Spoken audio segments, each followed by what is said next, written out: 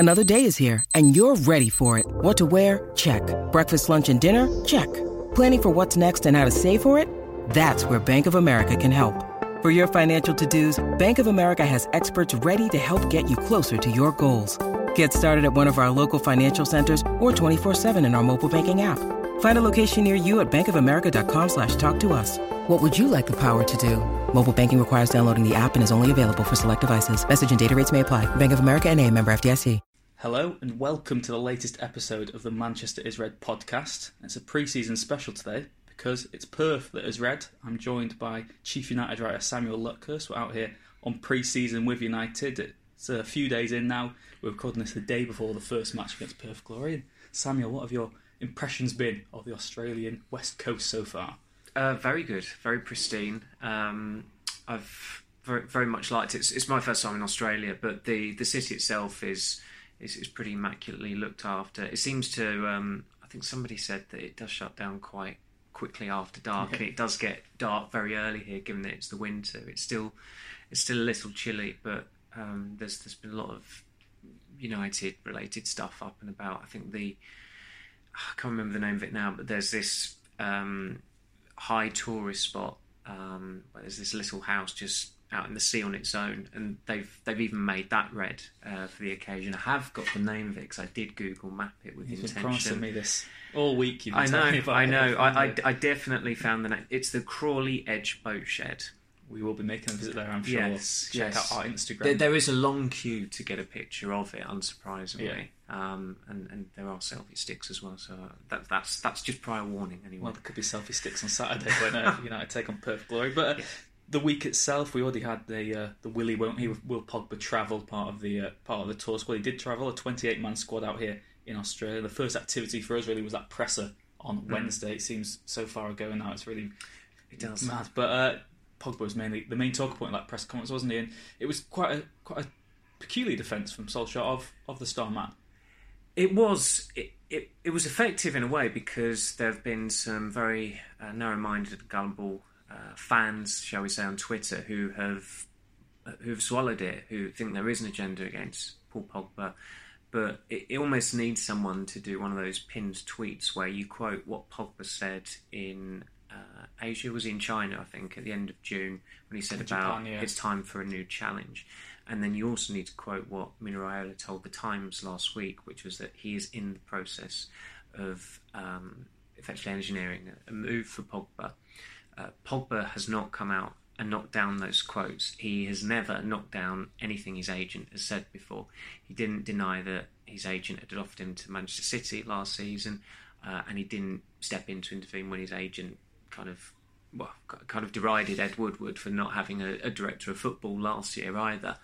So, as somebody else put it, the only agenda that has been set by Pogba and Pogba's agent. But it's almost if the slightest comment you make about Pogba, you're latched upon by not United fans, Pogba fans. These so-called fans, they should move on to Real Madrid or Juventus whenever Pogba moves on to them, because in this era, it is reminding me a little of the Anthony Martial stuff last season on tour when he played 2 games. He went away because his wife was about to give birth, but then he went AWOL and he didn't report back for pre-season training, which was just poor professionalism. And I think he was the only player that was ever fined under Mourinho. In fairness to Pogba, he's travelled. He doesn't look like that he's hating every minute of it. I know that even just videoing him on his own clapping and waving to United fans is going to antagonise Pogba fans because, again, they're narrow-minded. They can't think for themselves. But unfortunately, that's what you get on Twitter. But he was signing autographs. He looked cheerful in open training on... what night was it now? Thursday night, yeah. But again, with that, people will say, well, why aren't you reporting on that? Why is this not getting any press? It's like Nancy from Peep Show asking, where's all the good news? Because she says something about like just one train that crashed. What about all the trains that made it? That's what we've got with Pogba at the moment. If there's the slightest thing that is positive or good news, it's why isn't that getting any press? But ultimately, he wants to leave, and it made Solskjaer's impassioned defence of him very peculiar. I think he used the phrase "heart of gold." He said that he's never been a problem. I think pretty much everyone else at United would disagree with that. But it was clearly they had to. Solskjaer and the media people at United needed to have a sit down and talk about how they were going to address that. And it was a strange way of handling it, because I think it does make Solskjaer look weaker. I was going to ask him, like, do you think he has handled it well? I mean, from a club point of view, they'll definitely see that that's what you have to do. And he clearly went in, not maybe premeditated, but he knew exactly what he wanted to say on Pogba. It wasn't going to be drawn into the questions that were asked of him. But when he's making maybe a bit of a mockery of the club with his comments and his agent coming out, like you say, Pogba's not said what he wants to do himself. And then you've got Solskjaer sort of going against everything he has done and saying he's like the model pro. And it is utterly undermined by the fact that, and again, it is a fact for those idiots on Twitter who think it isn't. Pogba has come out and said he wants a new challenge, i.e. he wants to leave. They're not talking about he's not talking about a new challenge of challenging for the league or anything like that. His agent has come out and said he's in the process of trying to get him a move elsewhere. And in fairness to Pogba, I don't blame him, because United have got a poorer squad, a poorer manager, and are in a poorer position than they were upon his return 3 years ago. And given the struggles they've encountered in the transfer market and just the sheer doubt you have about that squad qualifying for the Champions League next season or achieving anything remotely impressive, you don't blame him. He's a World Cup winner. On his day, he is a world-class talent. If he was surrounded by better players, he would probably be a better player. He would probably be playing better football. So I don't blame Pogba for wanting that. United, as a club, though, I mean, they have become a player power club anyway, and it just beggars belief that they're just continuing as if oblivious to this problem that exists, which is that they have empowered a player who seems to have more hold, more sway than the manager. And what Roy Keane said in April about these players will throw Ole under a bus, you can completely see that happening. And okay, Pogba's he's not being spiteful or nasty, and I don't think he would be either. But he has no loyalty to Solskjaer just because Solskjaer gave him his reserves debut 10 years ago, or whatever it was. Or that, in fairness, I think Solskjaer probably elicited the best football he's ever played for a 3-month period last season as well. So United being in this propaganda mode, it's not a surprise. I think someone said on MUTV on the Paddy Crerand show. Good source to reference. Yes, that brainwashing programme. They were saying that he doesn't want to leave, and all this claptrap. I mean, Paddy was, of course, the guy who was adamant that Louis van Gaal wasn't going to leave when he was on the day that he was about to be sacked, just because he had a hug off Ed Woodward at the FA Cup final. So, look, people are entitled. But I didn't think it was a good look from Solskjaer to just kind of. And he did pretty much ignore what had been said by Pogba and Raiola. It was like, I'm not going to get into what agents talk about. Yeah, he said there's no bids are in. Which is a very valid point. I mean, ultimately, if you've not received a bid for a player, you can't do anything about it. Now, it doesn't work like that. I mean, Raiola will be agreeing personal terms or touching base with prospective clubs, putting out the feelers, this, that, and the other. I think the days of being outraged over tapping up. Just from a bygone era now. Every player, when the bid actually comes, it's already been. The player is already aware that the bid is going to come, and he knows what he's going to. The likelihood is he knows what he's going to earn at his prospective club as well.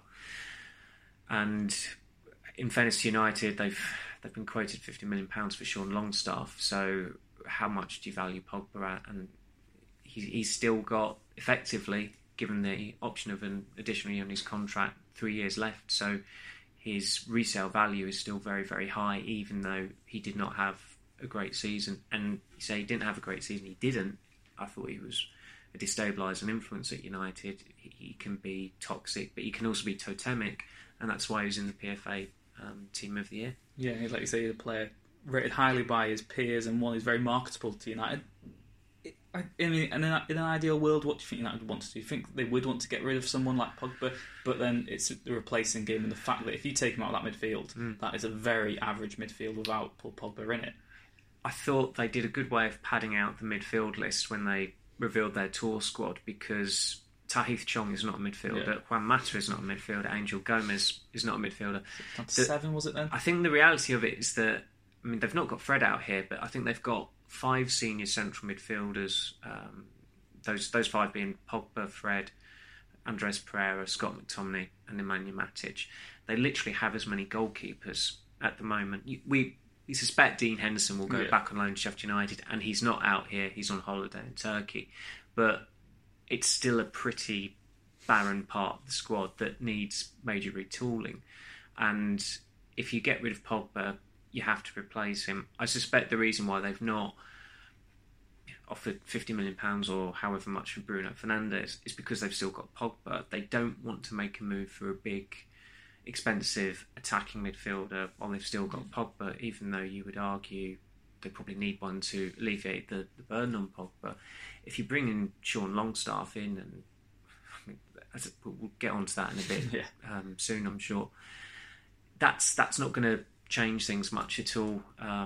They've got James Garner, who will probably be gradually eased into. I mean, he already has been eased into the first team setup anyway, firstly by Mourinho and to a greater extent by Solskjaer.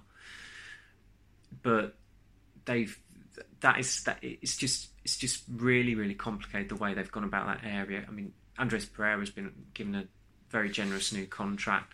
He is always going to be a squad player at best. He turns 24 in January. It's 5 years next month since he made his debut. McTominay, there's still a bit of uncertainty. Is he an attacking midfielder? Is he a defensive midfielder? I think Solskjaer kind of likes to see him as an attacking option. Matic, since he got that injury at Watford, was it November 2017, I think, it's just not really been the same player apart from the odd purple patch. It wouldn't be a surprise if this is his last season.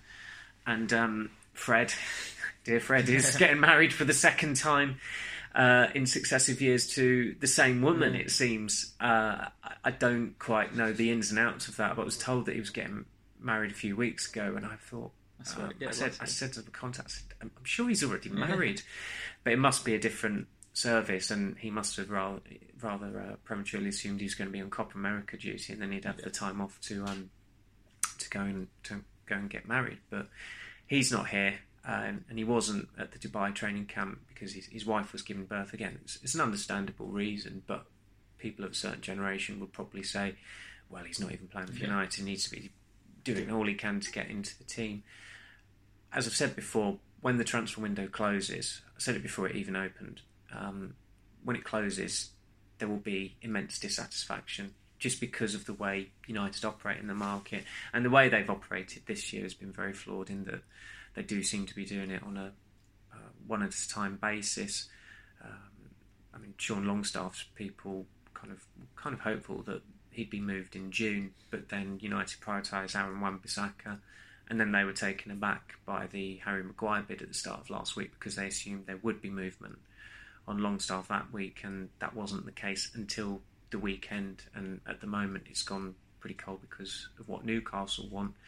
But ultimately I think United are taking a bit of a risk in certain positions in that they need more established, experienced options rather than these rawer ones that they think are the solution for the time being. But all that's going to do is increase expectation on players who probably deserve a little bit more time and deserve an older head to help ease them into the team. You mentioned when the transfer window closes, there might be some disappointed United fans, but they could be seeing Romelu Lukaku move to Inter Milan. Overnight they confirmed that they have been in touch with United over the possible transfer for the Belgian forward.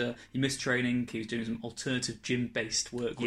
After another double session, that must be added to it. But Romelu Lukaku, the latest. Do you expect him to leave this summer? Then United have said that if an acceptable bid comes in, then he is someone that could go. So he's not really aligned with what Solskjaer wants from that front three, and it was interesting listening to Rashford the other day and talking about Greenwood, and Solskjaer talked about Greenwood saying he's going to be playing a lot more. Rashford was saying that he's always been, it's been his destiny, if you like, be one of those forwards who can play across the line. He's not done that particularly convincingly from the right. Some people would say he shouldn't be playing through the middle. From the left, he's done pretty well, I think, overall.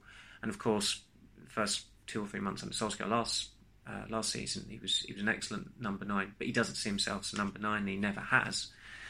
So I think with what they want more intensity, obviously. Matt Rashford said this week they want to play a more higher tempo, which is completely understandable. It certainly looked that way in training in the rondos.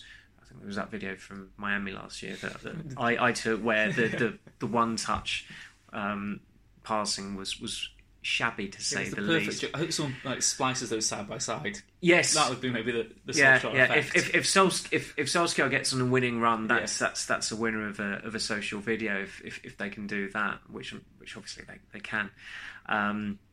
So with Rashford, the potential Greenwood has, because I really do think, even though he is a voracious goal scorer, that he can play from left, can play from right, and can switch pretty seamlessly. They need to get that right, I think, with him, because he's a real gem. And as unpalatable as he is at times, Lingard is a very intelligent footballer with his movement in terms of moving across that front three. I think Arsenal away in the FA Cup last season is an excellent example of that, in that he started as a centre forward, but you never knew quite where he was going to pop up. Now with Lukaku, he's just too immobile to do that. He's an unabashed centre forward, and it seems like United want more multifunctional options. I know Solskjaer did bracket Lukaku in with the potential goal scorers next season, but if he were to omit him, it creates a story. So from United's perspective, I think they'd be happy for Lukaku to be the big player sale of the summer. In Pogba's case, because of how much they value him, I can easily see them squeezing one more year out of him. But because he will technically be into the last year of his contract next year, and he would have a maximum of 2 years left on it, they have to sell him next summer.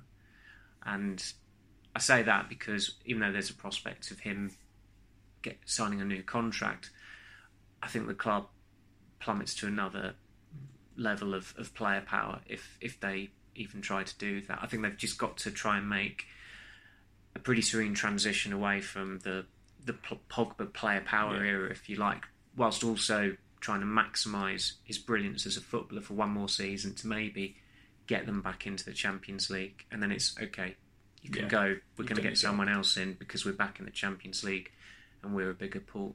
But it does say a lot about how far United have fallen when 10 years ago it was, or 9 years ago it was to Ronaldo, look, stay, try and help us win the league, try and help us win the Champions League, win the Club World Cup, then you can go. Now it's a case of try and make us finish above Leicester. Yeah. And then you can leave. And on Leicester, as we were discussing last night, there were, in terms of their outfield players, probably half of them would improve that United side. That's the reality of where United are at. So it's an invidious position they're in with Pogba, and it is catch-22. Yeah, we'll get on to transfers after the break. And just before that, we've got a very hastily made teaser question for you, Samuel. When United appointed David Moyes, they came to Australia themselves. Their first game they lost against the Thailand All-Stars, though, before they then played the Aussie League All-Stars in 2013, and United actually won 5-1. But who scored the goals? We'll be back after the short break to see just how good your memory is. Hello and welcome back to the Manchester is Red podcast. Just before the break, I left Samuel with the unenviable teaser to name the goal scorers when United beat the Aussie League All-Stars back in 2013. It was David Moyes' second game in charge of pre-season fixture. United won 5-1 against the Aussie League All-Stars, who were, I read before that sadly the big names Emile Heskey and Del Piero had other commitments, so couldn't even play in that game. But United scored 5. Can you name the goal scorers? There's only 3 goal scorers. 2 players got braces. The sad thing is, if you ask me about United's 2003 tour of the States, I have no problem naming those goal scorers, but with this one, Lingard definitely scored. Scored 2. Yeah. 2 other players. And they Giggs? No, both strikers. So Welbeck got a brace. And a striker in 2013. Hernandez? Van Persie? BT Sports' very own Robin Van Persie. Yeah, he's just been announced as a pundit for them. So 5-1. United take on Perth Glory this weekend. You already mentioned Rashford's press conference earlier in the week, and he said he doesn't really know what to expect from Perth Glory. He's quite honest in that. What are you expecting from United this weekend? What type of side do you expect to see as well? Because it's a good mixture. He's mentioned the youngsters like people like Greenwood, but you've also got people like Ashley Young and Matic who are going to be crucial to Solskjaer next season. So who's going to play? Because it's one of those peculiar things in that because it's such a full squad he's got available out here. I mean, the only ones aren't here are Sanchez, Darmian, and Fred, and nobody cares about two of them anyway.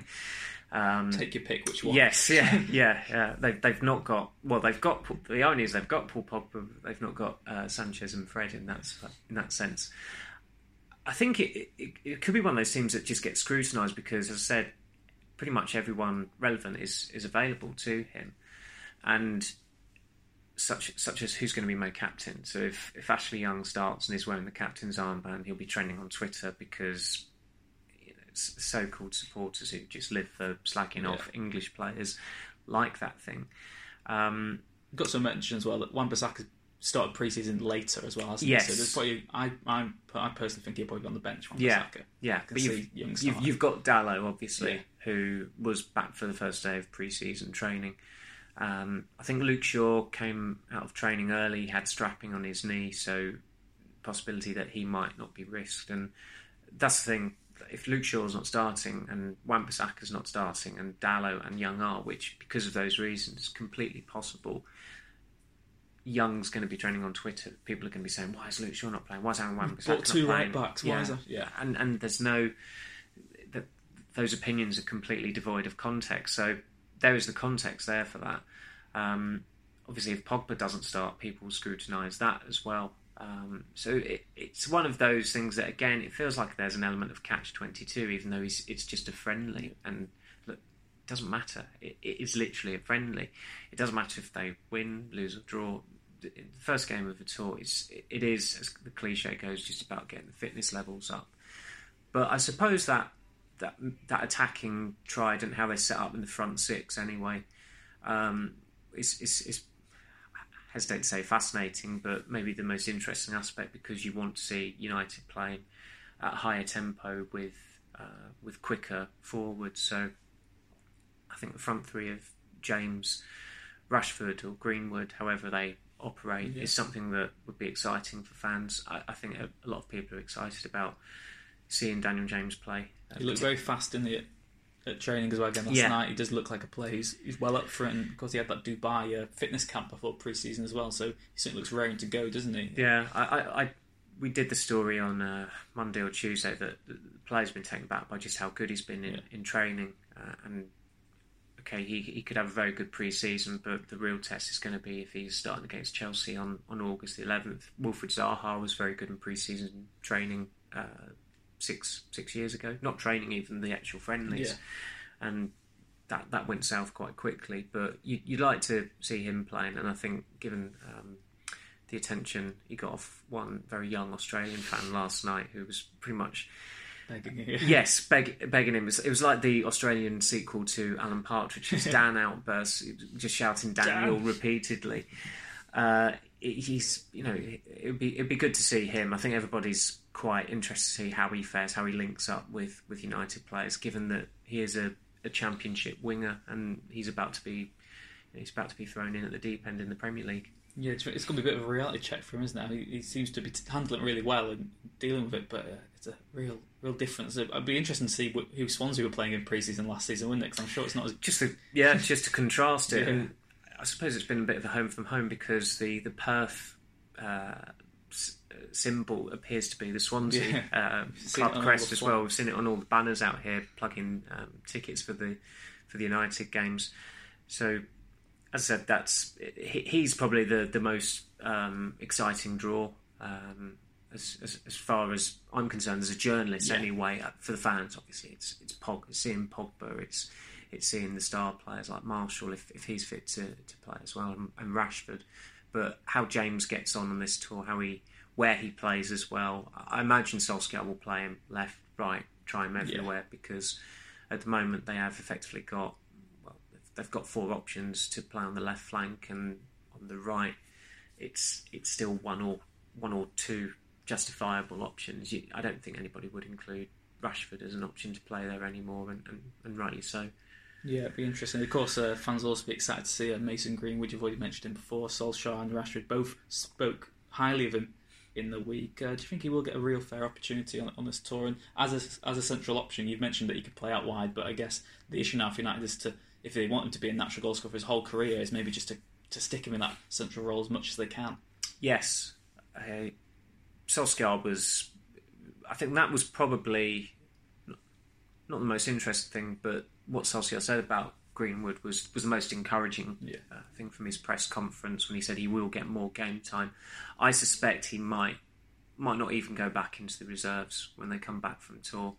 Solskjaer was saying how good he's been in training. If you're getting rid of Lukaku and you're going to struggle to get an established replacement in, there's absolutely no harm in keeping Greenwood within that setup, even though there's quite a lot of pressure on him. You just need Rashford, Lingard, Mata, even Daniel James, just because he's 4 years older than him, to alleviate what burden there is on him. So I was excited when he started against Cardiff. When it comes to those dead rubber games towards the end of the season, you hope there'll be as many young players starting as possible. It wasn't quite the case in that Cardiff game, but Gomez came on, and Solskjaer was right. Greenwood was the best player. Yeah, he said he could have had 5 goals that game, didn't he? Yeah, he hit the post. Etheridge made the odd save as well. He was very active. He was a goal scorer and threat, which is what United lacked towards the end of the season. So if he can start taking those chances in first team games, he's on to a winner. And Solskjaer's already said that. I think he said it after that Huddersfield embarrassment in early May. He said Greenwood, Garner, Chong would be getting playing time in the Europa League because of Lukaku's situation.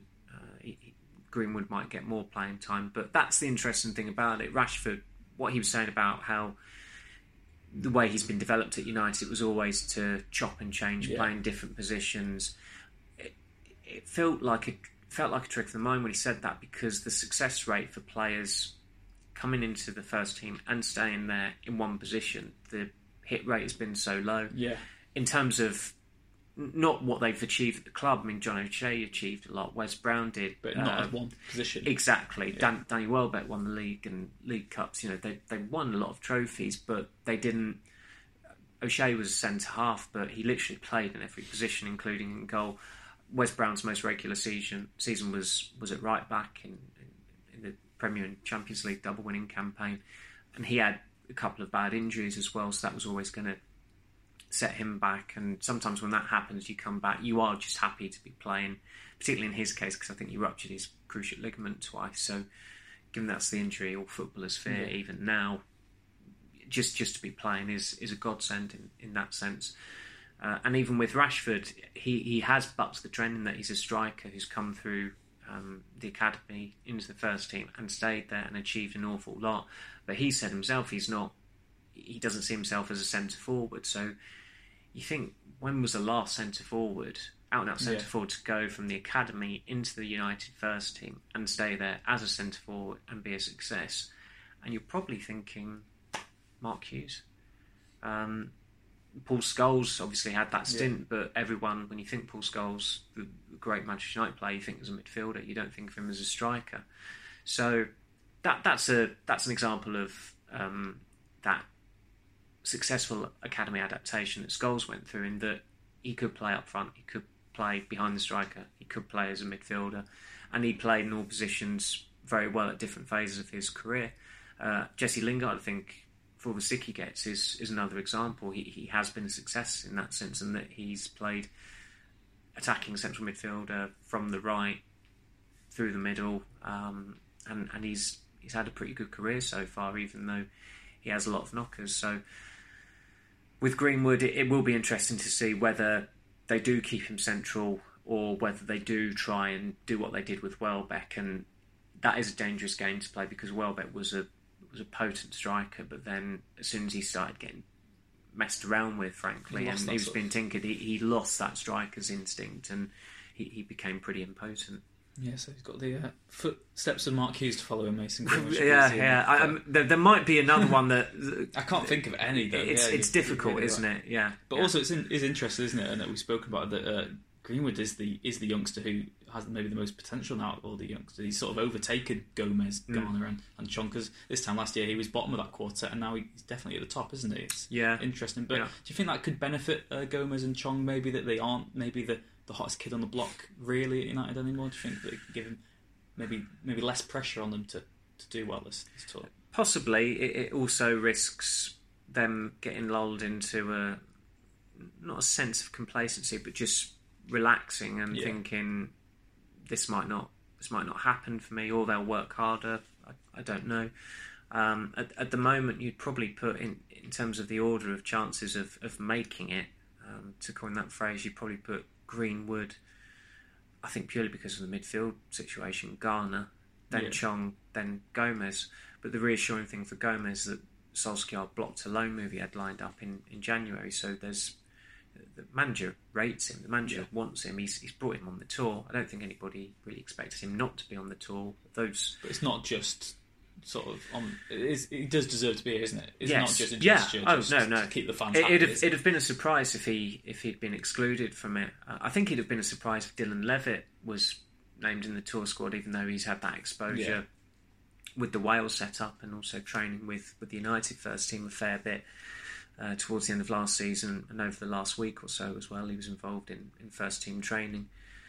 But it's difficult. I mean, Chong is clearly too good for reserve level, and there's still the possibility he will get game time on the right this season. And given what Solskjaer has said as well, it looks like if he were to get a loan move now, Solskjaer's kind of reneging on his plans, and I think that they do need to try and give him that opportunity. If it doesn't work out, try and get him a loan in January, as unideal as they can be at times.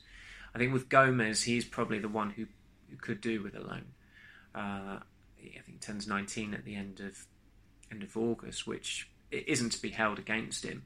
But it's just he's been so current and he's been so known for such a long time, since he was 13 or 14.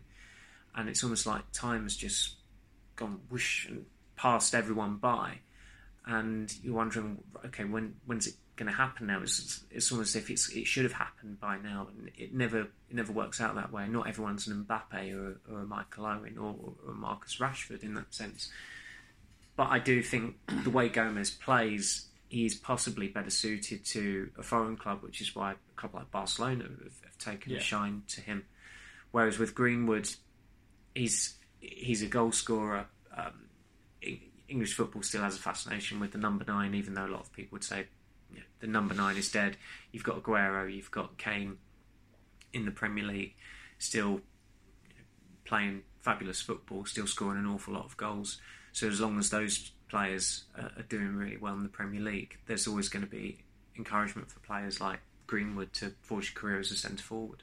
Yeah, I guess the final thing fans want to know is what is the latest on any new arrivals? You've already mentioned that the Longstaff valuation is 50 million. You mentioned Leicester before.